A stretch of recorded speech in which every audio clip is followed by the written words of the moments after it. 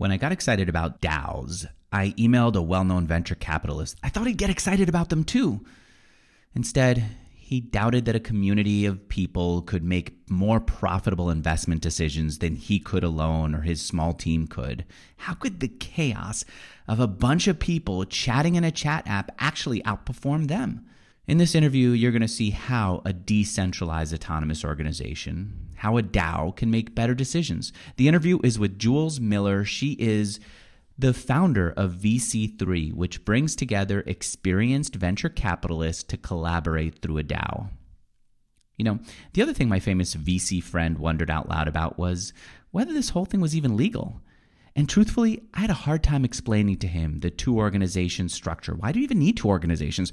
I had a hard time explaining to him why the DAO wasn't organized in America. I mean, what's it hiding by going overseas and all that stuff? Well, Jules does a great job explaining it.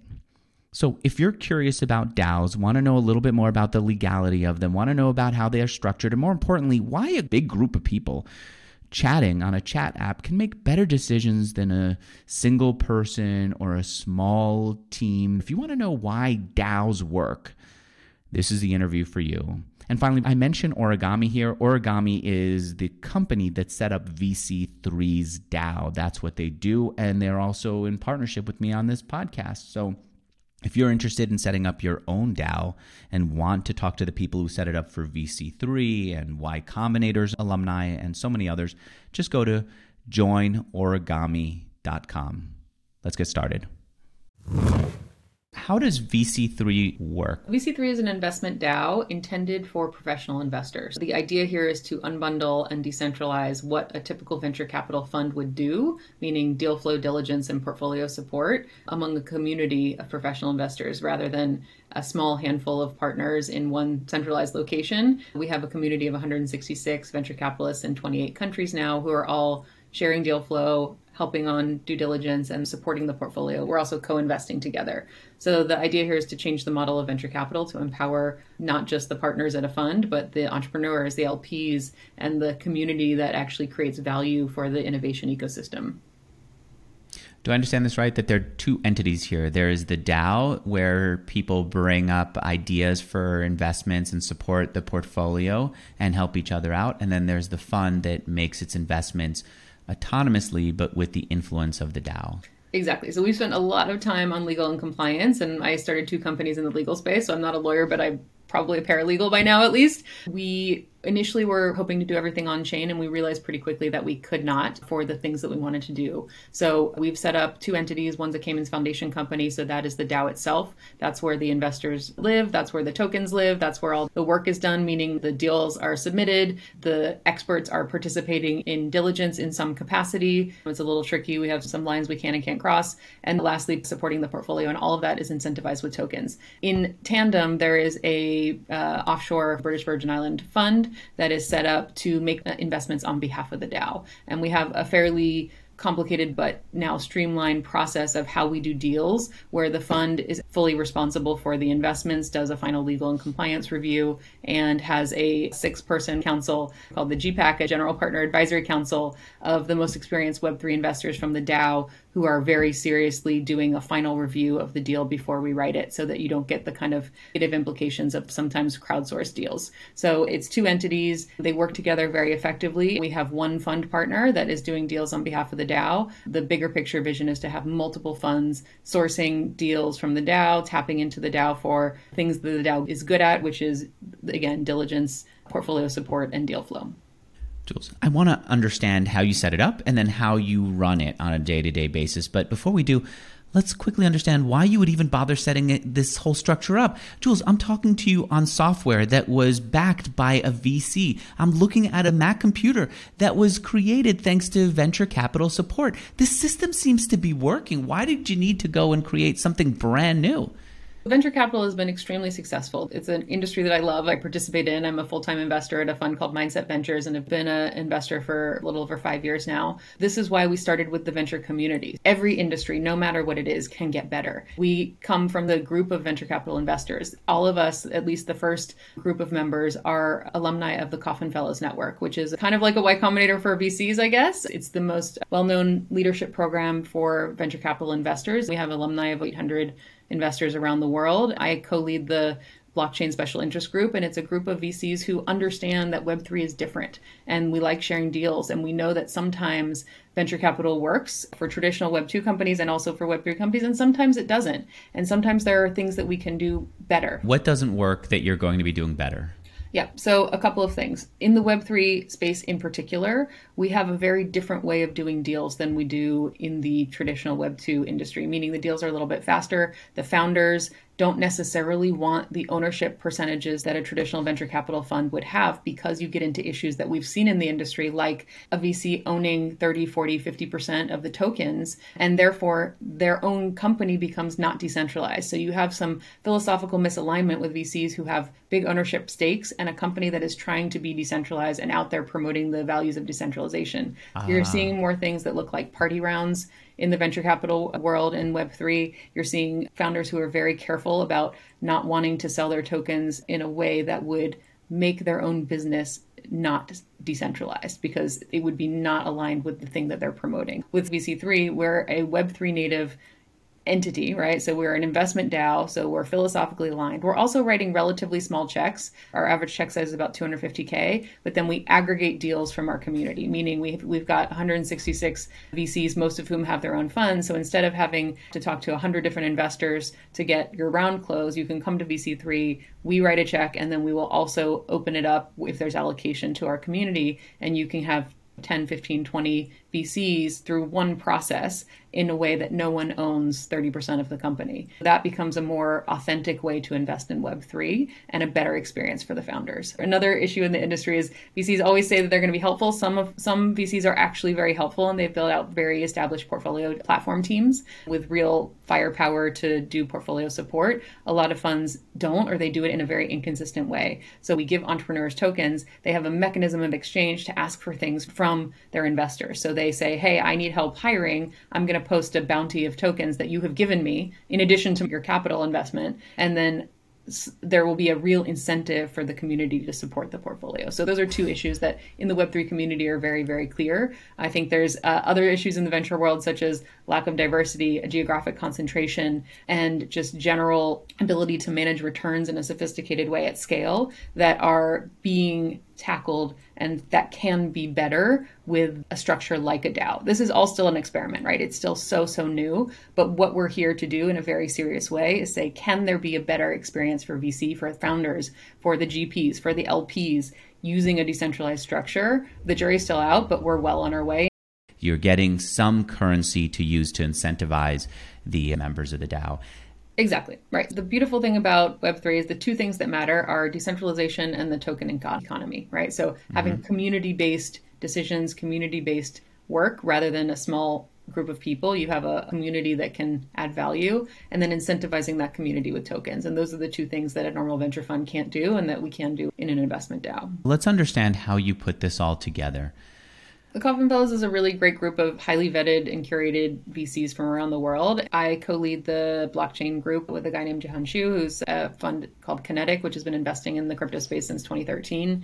The intention there is to have affinity groups. It's like an alumni organization where we're all investing in similar things or want to learn about similar things. So it's a group that likes to do deals together, that we're all friendly, we know each other. It's a community. And I think with Web3 and with DAOs in particular, having a community to start is really important. It's hard to build a community after the fact. This is an existing community that we know each other, we like each other, we do deals together, we respect each other, we know everyone is at a certain level because they've been vetted and gone through this program and been accepted to the program. And so that gives it a certain level of quality. And then sharing the deals together has happened already. It's something that we just generally do. We're all investors, constantly are sharing deals, having people comment and give feedback on the deals we're doing. We've got a very active communication platform in both Slack and WhatsApp, and we meet regularly in person as well. So that has been happening since the beginning. The thing that has been happening in the last 2 years or so is that we've started doing more dedicated deals together. We've done some SPVs together where the network will come in together as SPVs. Someone started a crypto fund where a lot of the folks ended up being LPs. And so we're actually deploying capital in a more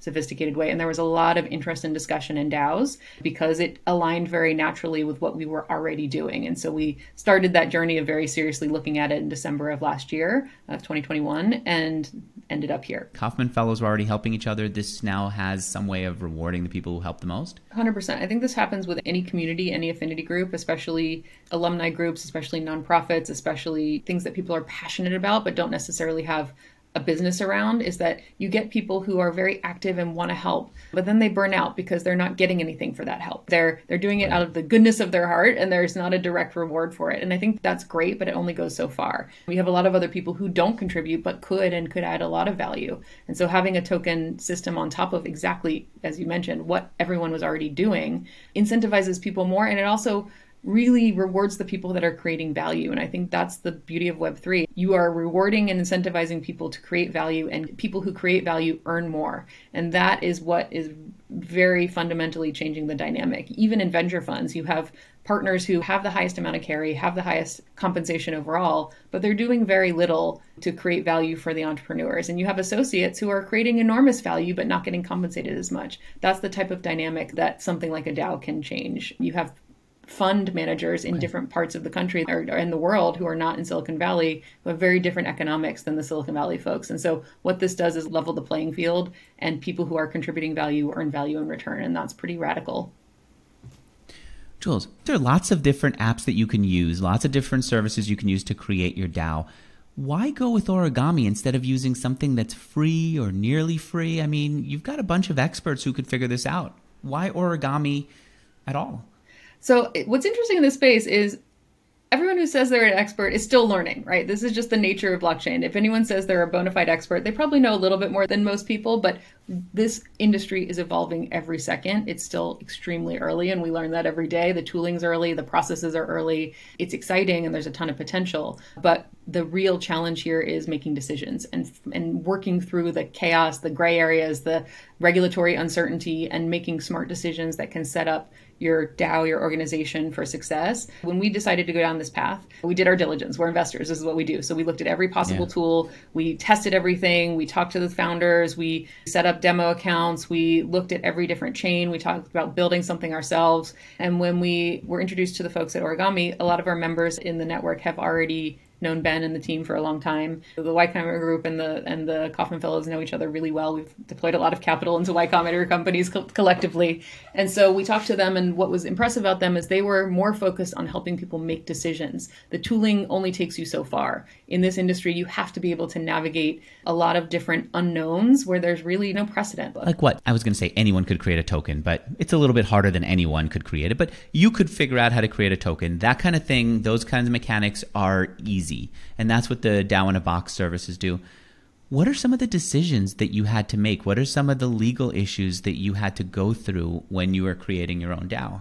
There's a bunch of things. Compliance is really important in this space, and understanding the regulatory landscape is really important. So, for example, the jurisdiction that you choose for your DAO is really important. Some DAOs don't have a jurisdiction. They don't register the entity at all. There's some real liability challenges with that. Some do in the US, some are elsewhere. And there's a bunch of different jurisdictions like Wyoming, the US, who's made a specific DAO law. I'm based in Nashville, Tennessee. Tennessee just passed a law as well. I was part of that process. There's progress, but there's upsides and downsides to each jurisdiction. So something like where you set up the entity is really important to understand. Some of the DAO in a Box products just set it up for you, and you're not part of that decision. And that's okay if you want something very simple, you're experimenting. But I think for something at the scale that we're building, we needed to really understand the pros and cons of everything. Can you teach me a little bit about this? What are the pros and cons of working, say, with Wyoming in the US or with an international jurisdiction? The main issue is liability. Anyone in a DAO entity, whether you're an investment DAO or anything else,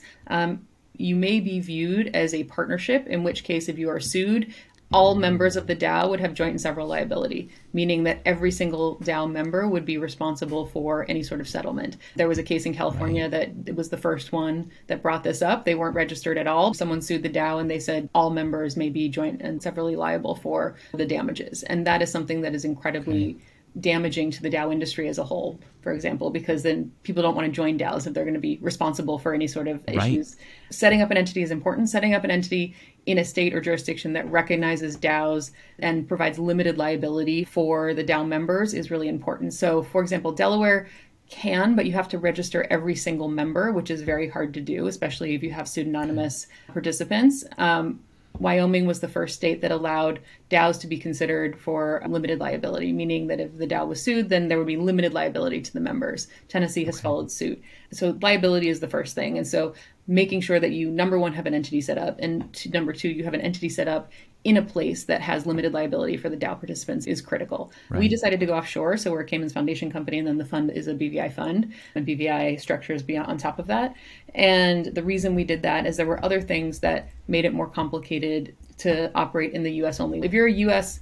company and most of your members are in the US, it's one thing. We have a global group, and there are tax implications for our members that were better in offshore entities. And then we had a legal memo drafted by our law firm around the Investment Advisor Act, what is considered being an investment advisor, what is not. So these are little tricky things where we have very nuanced ways of implementing. But in most investment DAOs, for example, the members are responsible for doing their own decision-making, doing their own diligence. You have to, because otherwise you would be violating the Investment Advisor Act of 1940 and violating securities laws. So if you're giving someone else advice on what could potentially be a security or an investment in general, then you need to be registered. And most DAO members are not registered. DAO members are giving the DAO fund investment advice?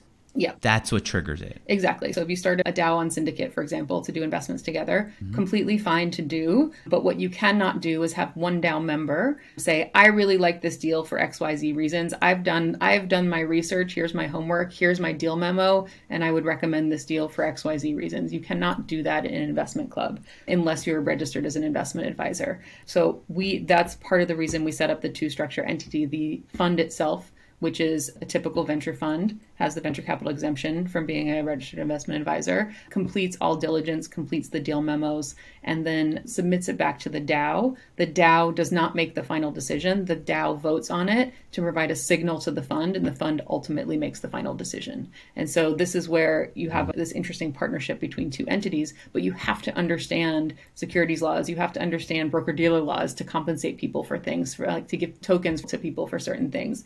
And so we've navigated this in a very particular way with our legal counsel helping us make these little nuanced decisions.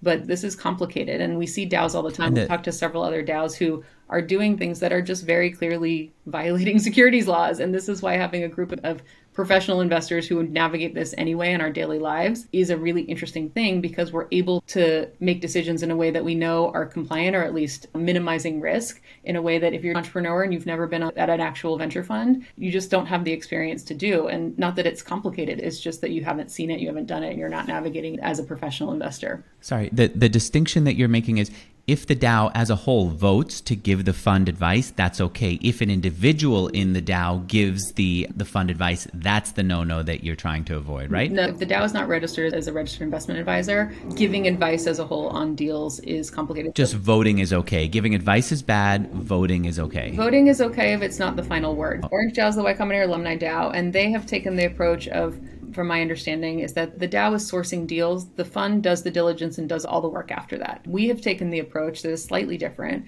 where we wanted the DAO members to be engaged on the deal, to give their feedback and advice. They're professional investors. We have 4 voting stages along the way, where each vote is considered a signal to the fund partner. So it is not the final decision. It is not considered investment advice. We have all sorts of caveats and legal language around it, and we navigate it in a very specific way. But we wanted the DAO members to be involved in every step of the process, because that's where the expertise is. So whereas Orange DAO kind of completely separated it, we have a lot of back and forth between the fund and the DAO, so that we can tap into the expertise of the DAO members to make smart decisions, or to signal smart decisions that the fund is ultimately responsible for.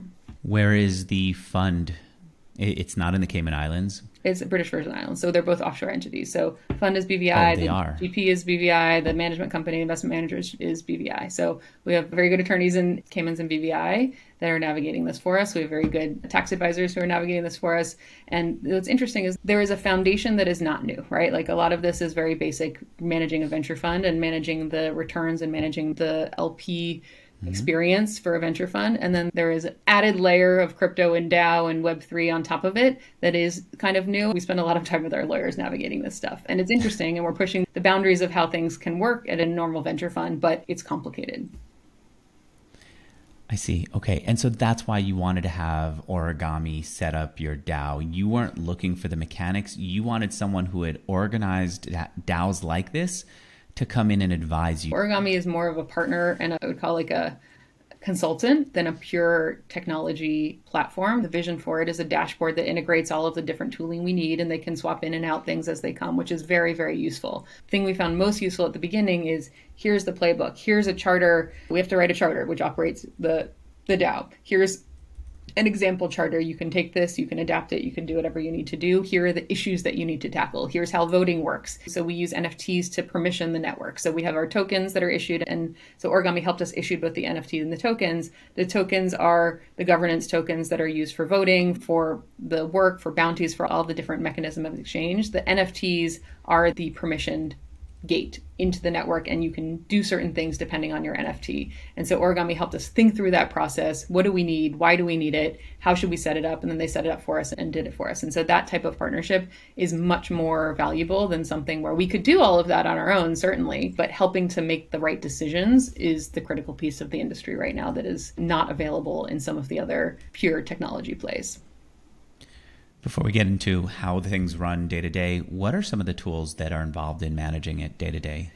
We have 4 committees. One of our committees is called Programs, which focuses on the tooling and then also the membership. And so we spend a lot of time looking at various DAO tools. There's a lot out there. It's all still pretty early, but you need tooling for a bunch of things. So you need something to manage your tokens. You need something to do voting. And so sometimes they're the same, sometimes they're different. And then you have Discord for the community. The first thing that we did was we got everyone onboarded to Origami, and then we got them on Discord. So Discord, people either love it or hate it. But the beautiful thing about it is that you can token gate it and you can permission different things in different areas. So we got everyone on Discord, and we do a lot of our discussion and communication on Discord. And so, for example, when we vote on the initial stages of the deal, we do all of that and discuss it all on Discord. And it's gated to only the people that have permission to do that. When we do a final deal, we have still been doing it on Discord, but we're starting to move to Snapshot. Snapshot is an off-chain voting tool. So it's public. You can see the information. It's a little bit more formal and serious than a Discord vote, which is done with emojis, which I still think it's crazy that so much in the DAO world is done with emoji votes. It's kind of hilarious, but it works very well. You do a thumbs up or a thumbs down when you're voting on something. It's very effective. You can do other emojis, like if someone has read the deal memo, for example, and is unsure, wants to vote, but doesn't have a strong opinion one way or the other. We have a money bag emoji where if people are interested in co-investing on the deal, they vote with the money bag emoji. In some ways, it's a little silly, but it is an extremely effective way to get at least a sense check of what people are thinking. Any other tool that goes into managing a DAO? There's a lot of things that are off-chain. I think we're testing a bunch of things. It depends on how technology focused you are. I think issuing the tokens is really important. So figuring out how you issue the tokens on what platform. We have ERC20 tokens for our actual VC3 tokens. And then we have NFTs issued on Polygon for the NFTs. Origami dashboard manages the tokens and the membership for us. And then that's all we're using right now. We're experimenting with the NFTs are for what? The NFT is basically your entry card, right? So it's your membership card. And your membership card allows you to do certain things depending on your type of membership. So for example, our Kauffman Fellows members can vote on everything. We are adding in our LPs and our founders and a few hand-curated selected community partners. They cannot vote on governance. Some of them will be able to vote on deals. So our co-investment partners will be able to vote on deals.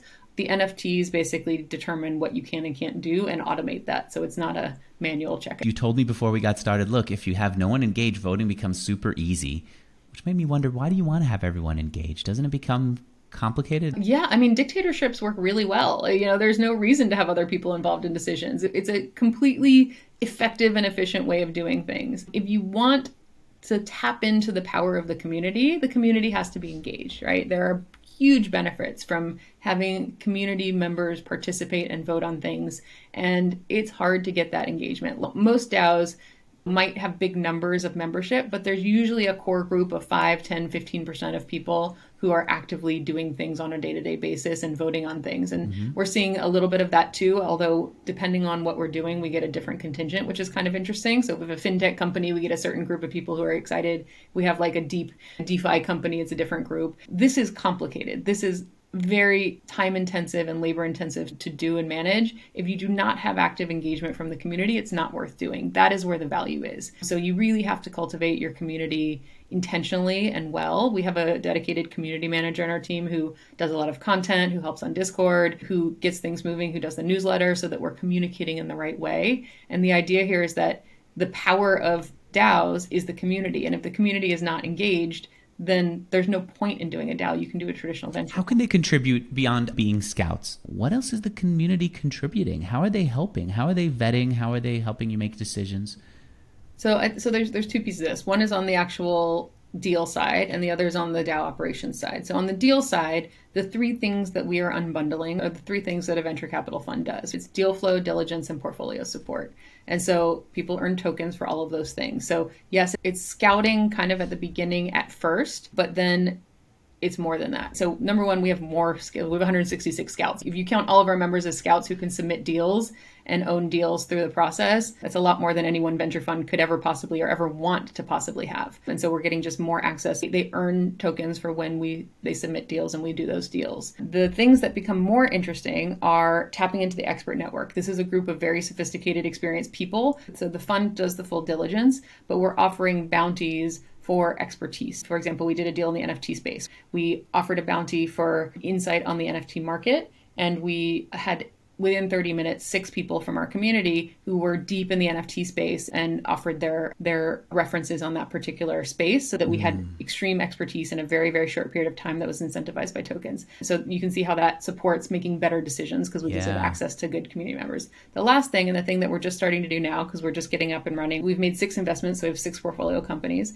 is the value creation piece of this. So portfolio support is one of the most powerful things that a DAO can do. And so when you see other venture funds who have launched DAOs just for their one venture fund, usually it's focused on the community, on the portfolio support piece, meaning how can we help the members? We have 166 VCs around the world who have their own networks and own, amazing connections.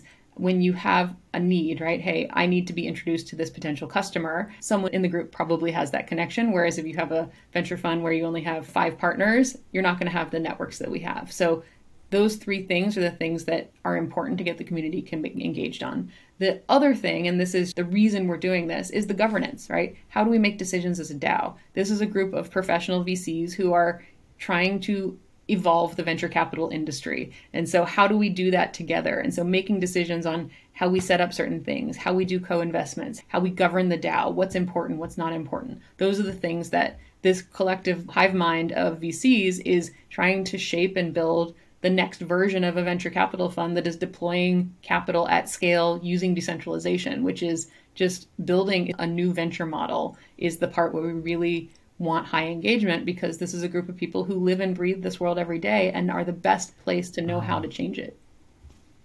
One of the big objections that people have come to me with is there's just too much democracy, too much chaos in DAOs. There's just too many people distracting from the work.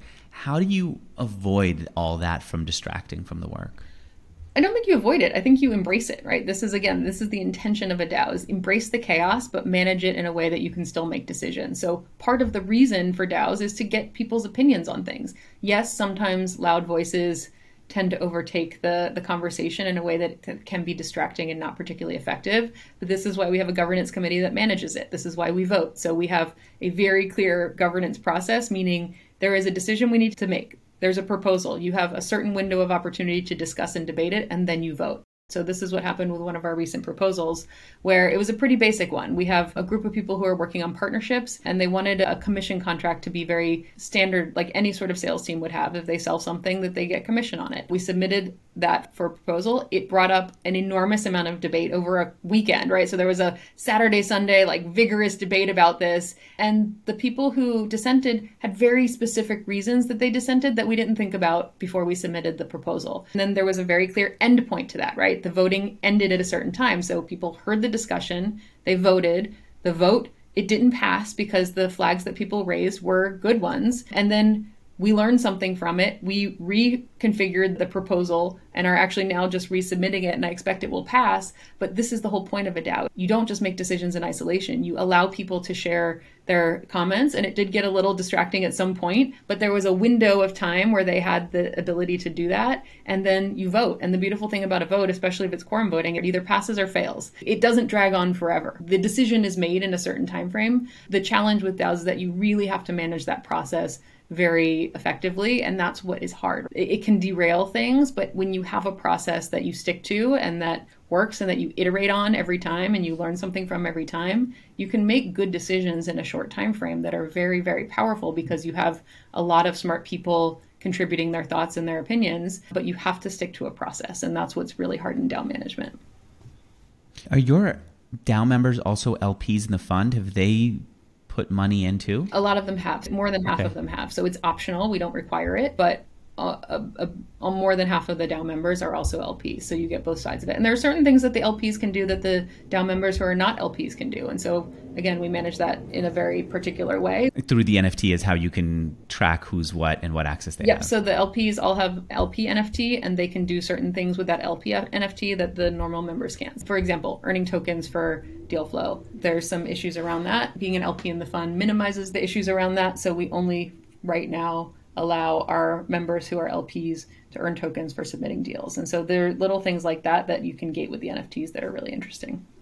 Is it easier to raise money from LPs because you give them more access to the conversation and you include them, or do you think that it does matter? For some LPs don't want to be engaged, right? They just want to write a check and get the annual report, and that's fine. Those are not the LPs that are excited about working with us. The LPs that are excited about working with us want that access. We allow all of our LPs to opt into the NFT to participate in the DAO, and that's a very different experience. It's transparent. They see the deals. They can do co-investments on the deals in a more structured way than they can with other funds. And so those are the LPs that we are excited about because they add to the community. We don't want passive LPs who just write a check. There's no value in that. The whole point of this is building a community of engaged and smart and value-added people to make the venture experience better. And that's what we're trying to build here. And there's the interview. There was a lot in there, wasn't there? If you want information about how to set up your own DAO, if you're DAO curious, if you have an organization with people who you want to work better together, or any kind of group of people who want to work together more profitably, go to Origami and set up a conversation with somebody who has set up multiple DAOs and can help you think it through. Here's the website, joinorigami.com, joinorigami.com. And of course, thank you to Jules. Her website is VC3 DAO.xyz. And of course, we'll have a link to both of those in the show notes. Thanks, everyone.